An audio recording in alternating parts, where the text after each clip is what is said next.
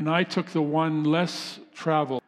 Well, in the Sermon on the Mount, Jesus invites us to make exactly that same choice. Matthew 7:13-14, "For wide is the gate and broad is the road that leads to destruction, and many enter through it. But small is the gate and narrow the road that leads to life, and only a few find it." Jesus invites us to take the road that's less traveled. And the good news is that there is a road that leads to life, to abundant life, to eternal life. And Jesus gave us the exact GPS coordinates. He said, "I am the way. No one comes to the Father except through me." There is a road that leads to life. But unfortunately, only a few find it. There are many who take another way. They go in a different direction towards destruction. Well, 2,000 years ago, two disciples stood at that final crossroad, and they went in opposite directions. And it did make all the difference. Their names were Judas and Peter. And of all the disciples, these two were probably the ones most affected and most traumatized by the crucifixion of Jesus. And these two men were similar in many ways, especially because that the events of Passion Week showed them at their very worst. And yet, their prognosis was radically different. One was terminal, and the other made a full recovery. So in these two men and their reaction to the events of the crucifixion, we find bad news, but we also find really good news. And it's really all explained by Paul in 2 Corinthians chapter 7, verse 10, where he writes, "Godly sorrow brings repentance that leads to salvation and leaves no regret. But worldly sorrow brings death." There you have the summary of the lives of Judas and Peter. And so this morning we're going to look at Judas, who in the beginning was just a face in the crowds that followed Jesus. But soon he became a regular. And eventually, when our Lord wanted to downsize his posse, he spent a whole night in prayer, kind of considering the resumes, creating a short list. And then he picked 12 men. Among them were John and James, Andrew, Peter, and Judas. And that's because Judas had the potential to become a leader in the church, an influencer in the kingdom of God. In fact, he was given a special responsibility, a position of trust. He was the first church treasurer in history.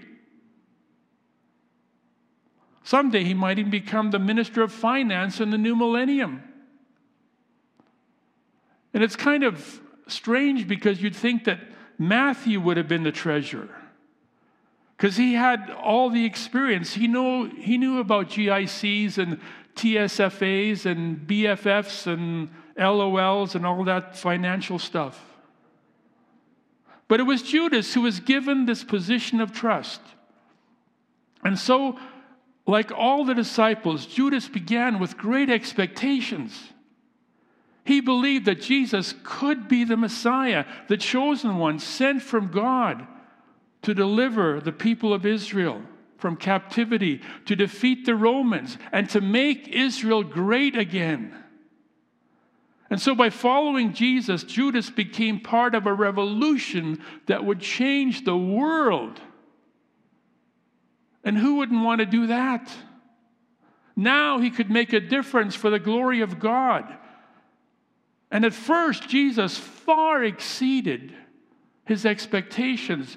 The evidence was undeniable. He was an eyewitness when Jesus healed the sick, when he raised the dead. He saw Jesus command the storm and walk on water. And it was obvious that Jesus was no mere man. He was much more than that. But how much more? Well, Peter had figured it out. In Matthew 16, he declared, "You are the Christ, the Son of the living God." And Jesus said, "Good answer. I approve this message." And it fulfills the prophecy of Malachi. The Son of Righteousness will rise with healing in its wings. But less than 5 minutes later, dark clouds overcast the sky because Jesus started talking about how he must suffer many things at the hands of the chief priests and the teachers of the law and then be killed. And Peter just lost it. Wait a minute. Hold on. There's no way. Lord, that will never happen to you. You're the Son of God. You're invincible. Nothing can stop you. Peter had the best of intentions, but in response, Jesus issued his most scorching rebuke. "Get out of my sight, Satan. You're a stumbling block. You don't think the way God thinks. You think the way men think." Wow. Call 911. Someone get Peter to the burn unit. Now, Judas must have been thinking, I knew there was something wrong with that guy. He's a double agent. He's in league with the devil. I have to keep my eye on him. Although he does make a good point. I didn't get involved in this movement expecting any suffering. We just have to ride this momentum all the way into Jerusalem. It's going to be a tidal wave that sweeps the Romans out of the promised land and cleanses our culture from Gentile defilement. The only thing we really need now is a bit more capital. And that was so frustrating. Because Jesus consistently missed the best fundraising opportunities they had. He was not a good Baptist. Like when he fed the 5,000, why didn't we at least take up an offering? We need more funds. We never have more than 29 pieces of silver in our account. I mean, those crowds were so inspired. They wanted to take Jesus and make him king by force. But in response, Jesus just kind of disappears and sails across the lake. But his fan club would not be denied. They got into their boats and they went to Capernaum in search of him. And that's when the turning point came. Instead of capitalizing on this momentum, Jesus delivers a message so repulsive that they all leave. It was an early version of cancel culture. John 66, or John 6, verse 66. From this time, many of his disciples turned back and no longer followed him. "You do not want to leave me too, do you?" Jesus asked the 12. Simon Peter answered him, "Lord, to whom shall we go? You have the words of eternal life. We believe and know that you are the Holy One of God." And then Jesus replied, "Have I not chosen you, the 12? Yet one of you is a devil." Well, we all know who that is. Simon Peter. He should be fired now. But verse 71 explains he meant Judas, the son of Simon Iscariot, who, though one of the 12, was later to betray him. You see, Satan kept trying to infiltrate the ranks of the disciples. And the two most promising access points were Peter and Judas. So Christ's warning indicates that something was happening to Judas. His heart was beginning to turn to the dark side. Satan had got a foothold. And imagine how upset Judas must have been when Jesus let the rich young ruler get away. I can't believe it. He's spending way too much time with the poor. We need some wealthy supporters. So for whatever reason, Judas was getting frustrated. He was confused, and he was becoming disillusioned. This is not turning out the way I thought it would. So what should I do? I could quit. But I've come so far. Maybe I should just ride this thing out and see where it leads. Besides, there may be some opportunities to at least make a profit. Maybe I'll charge a commission for professional services. Which brings us to the village of Bethany in John chapter 12. It says, 6 days before the Passover, Jesus arrived at Bethany, where Lazarus lived, whom Jesus had raised from the dead. Here a dinner was given in Jesus' honor. Verse 3 says that Mary took a pint of pure nard, an expensive perfume. She poured it on Jesus' feet and wiped his feet with her hair, and the house was filled with the fragrance of the perfume. But one of the disciples, Judas Iscariot, who was later to betray him, objected. Why wasn't this perfume sold and the money given to the poor? It was worth a year's wages. How much do you make in a year? Can you imagine just doing that? Wow, that's almost unimaginable. Verse 6 explains, he didn't say this because he cared about the poor, but because he was a thief. As the keeper of the money bag, he used to help himself to what was put in it. Judas couldn't believe it. Couldn't imagine why Mary would do that. What a waste. I mean, that's something you might do for a king, but not Jesus. He's not worth it. So the reaction of Judas was like a cardiogram, because out of the overflow of the heart, the mouth speaks. His heart was just not in it anymore. Why wasn't this perfume sold and the money given to the poor? It was worth a year's wages. One of the questions, obviously, is, did Jesus do enough to win the loyalty of Judas? Well, we know that Jesus didn't treat him differently, didn't push him away. Judas got as much love as the other disciples. Jesus even bowed down and washed his feet. But Christ's love was having no effect. It couldn't diffuse his disappointments. You know, this is something that happens to people who had been dedicated followers of Christ, but then after a while they just get too disappointed to keep going. And it's all based on a very simple financial principle.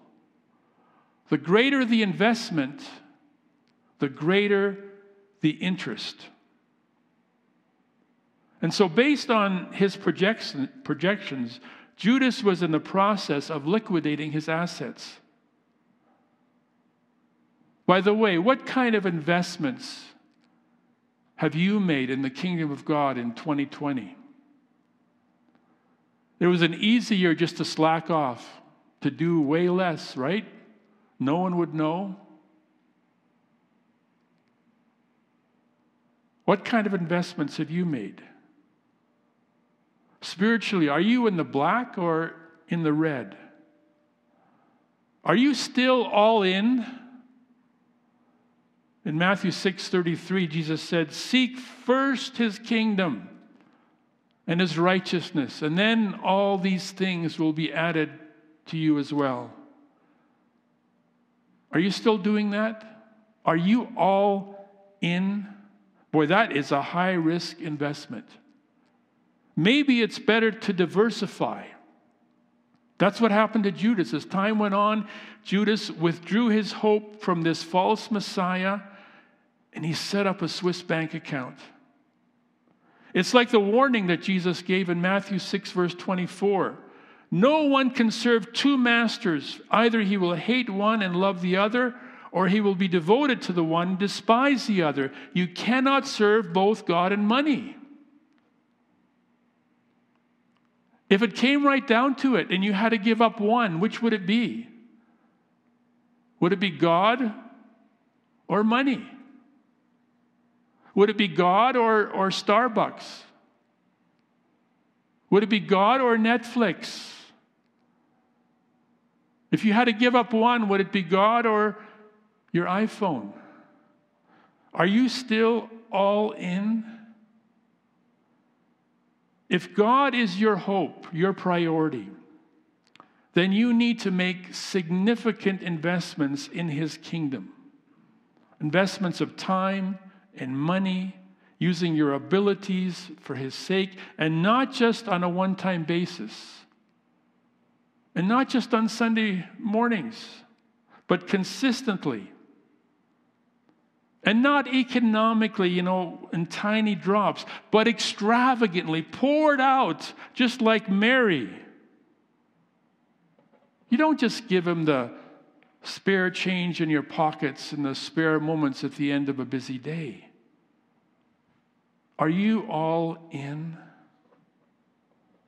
Does Jesus get your best?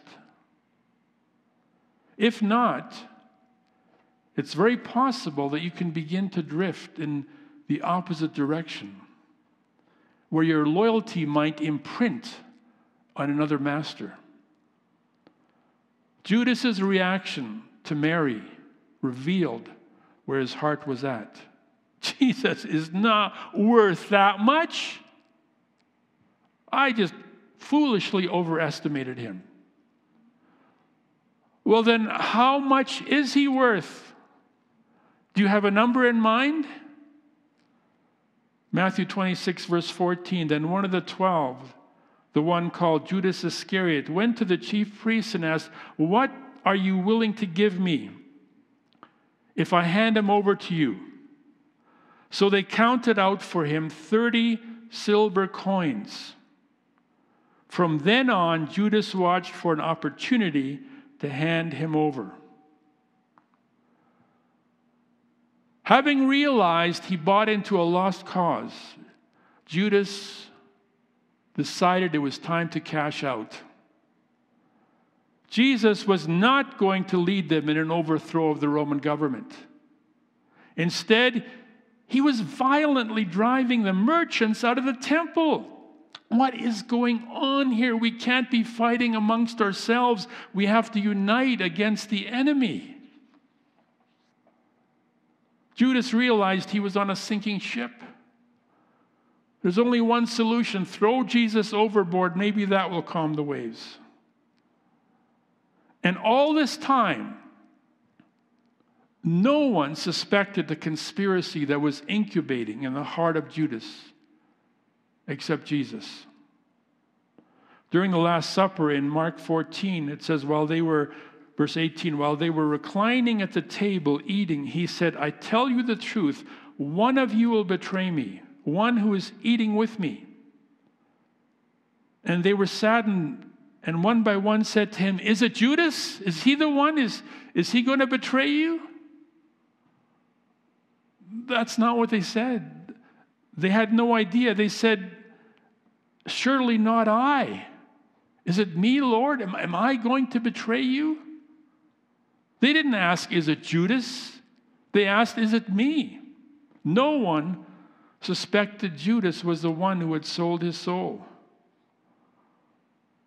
And so my price for professional services, including handling charges and sale tax, 30 pieces of silver. Wow, that is cheap. That was the average price of a slave in the Roman Empire, which is really aligned to Paul's statement that he made about Jesus in Philippians chapter 2, verse 7, where he says, Jesus made himself nothing, taking on the nature of a servant or a slave. If you looked at Jesus, you might conclude 30 pieces of silver sounds about right. But remember, in the beginning, Satan offered Jesus all the kingdoms of the world and their splendor in return for his loyalty. I mean, that was a price worthy of the King of Kings. But for Judas, Jesus wasn't worth any more than a slave. He was like a businessman trying to sell off his depreciating shares before they became worthless. Unfortunately, he had bought high and had to sell low. And the final transaction took place in the Garden of Gethsemane.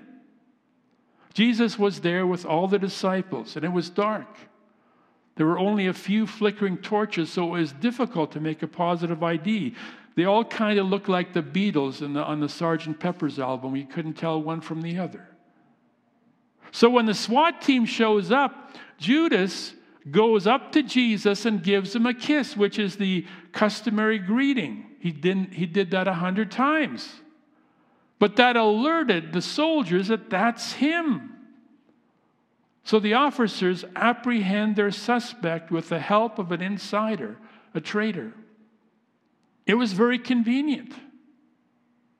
But I'm not sure that was really necessary. They didn't need Judas to betray Jesus. They would have arrested him anyway. Somewhere, somehow, his fate was sealed. It wasn't even necessary to involve Judas. He just made it more convenient. But for Judas, maybe it felt good. It was payback for misleading me into wasting the best years of my life. Unfortunately, what Judas didn't realize was that he had become the hand puppet of the master ventriloquist, Satan. Back up to John chapter 13, verse 2, it says, the evening meal was being served, and the devil had already prompted Judas Iscariot, son of Simon, to betray Jesus. The New Testament records at least 2 occasions where Satan entered Judas. Luke 22:3, Satan entered Judas called Iscariot, one of the 12. John 13:27, as soon as Judas took bread, this was the Last Supper, as soon as Judas took the bread, Satan entered into him. So this was a collaboration. And it was because of the devil's enabling and encouragement that the whole thing made sense to Judas. And so he followed this demonic logic to its conclusion. The logic of deception seems so irrefutable until the spell is broken. And now that Judas has served his purpose, Satan simply abandoned his apprentice. The deception dispersed. And that's when Judas realized what he had done. The betrayer had been betrayed, and he had no excuse. He couldn't say, well, the devil made me do it.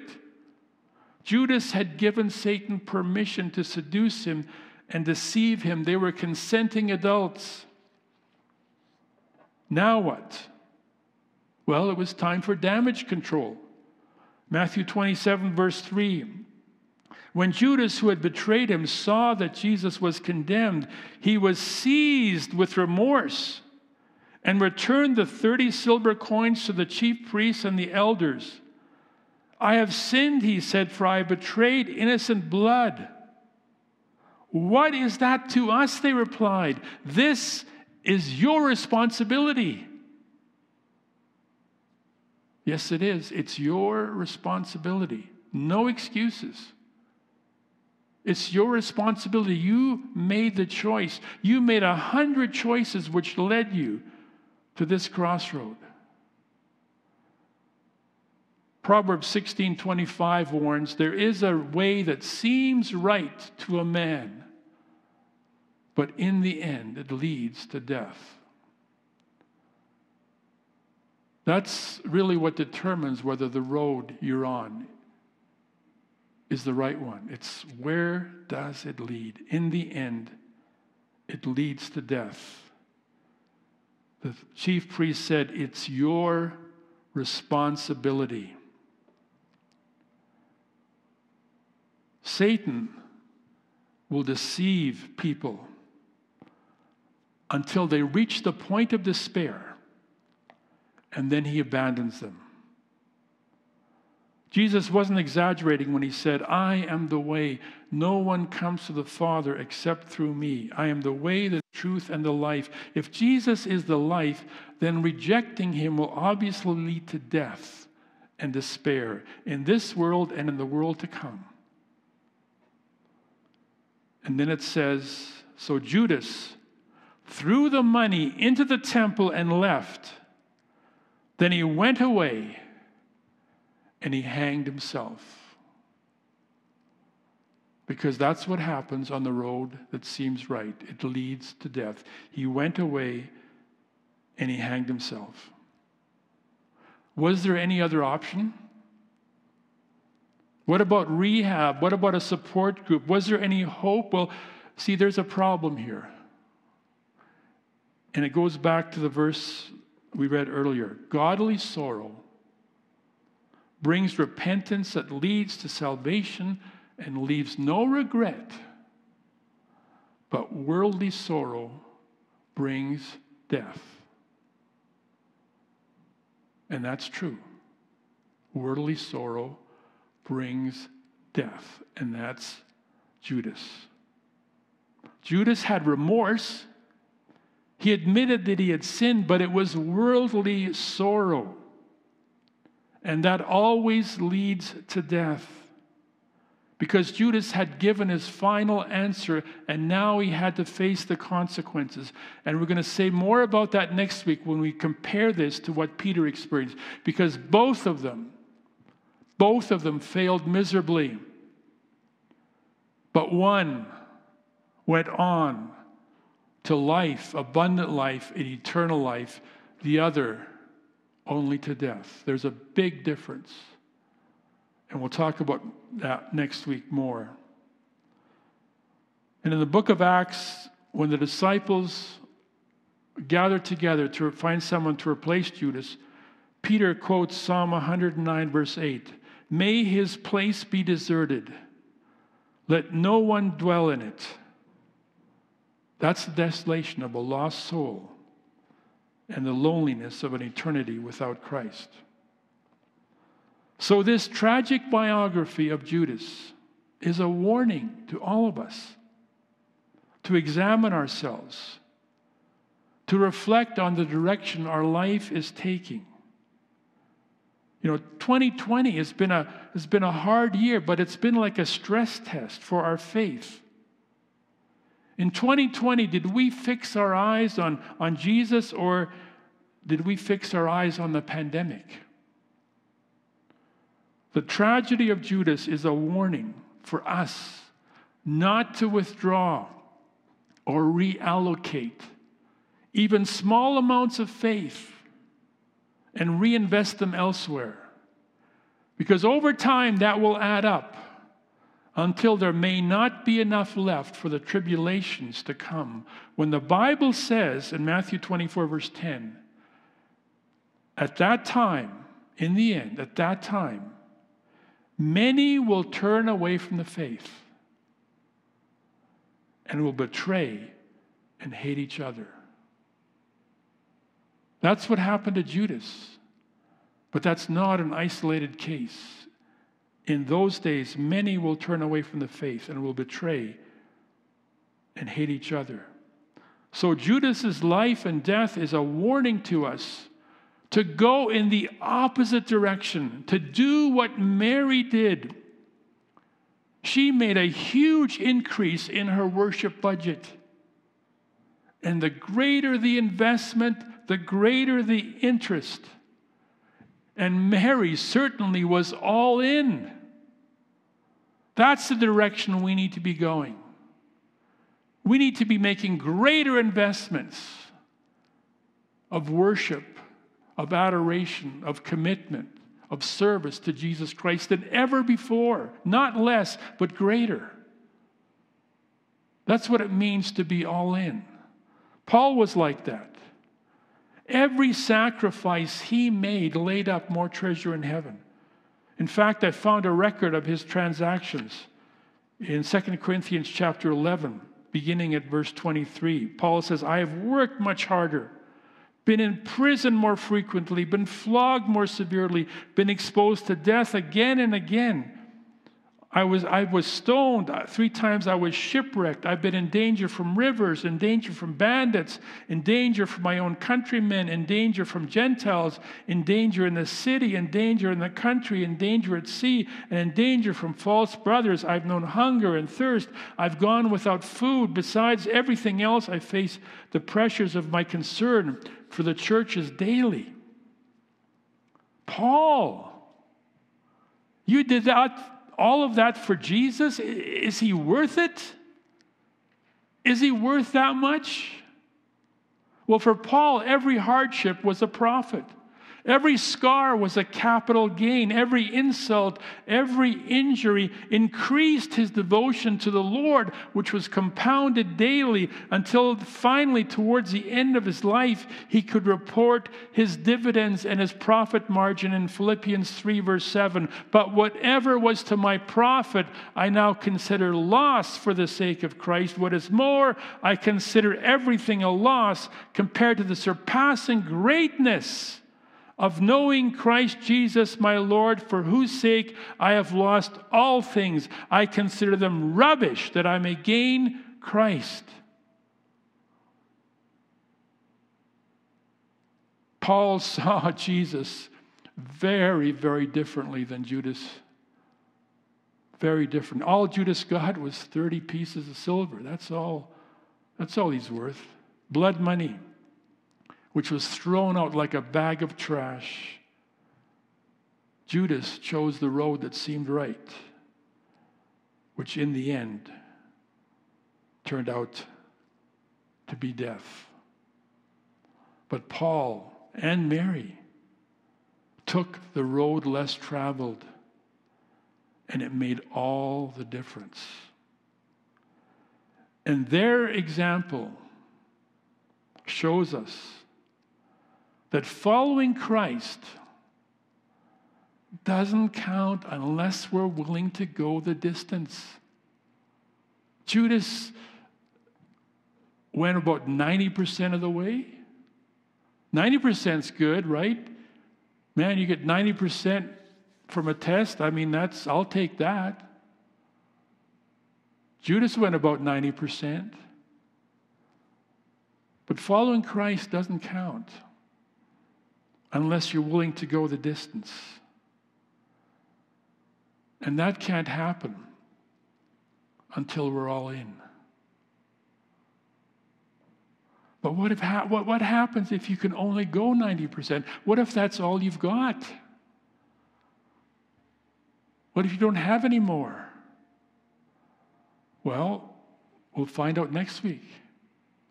Because Peter went 90% and then failed and couldn't go a step further. But for him, there was repentance which led to salvation and left no regret. It's such an encouraging story. And next week we're going to have the opportunity to look at that. Father, we thank you so much for showing us in your word what life is really like. Because it's not just some kind of fairy tale where everything turns out and everyone lived happily ever after. Life is not like that.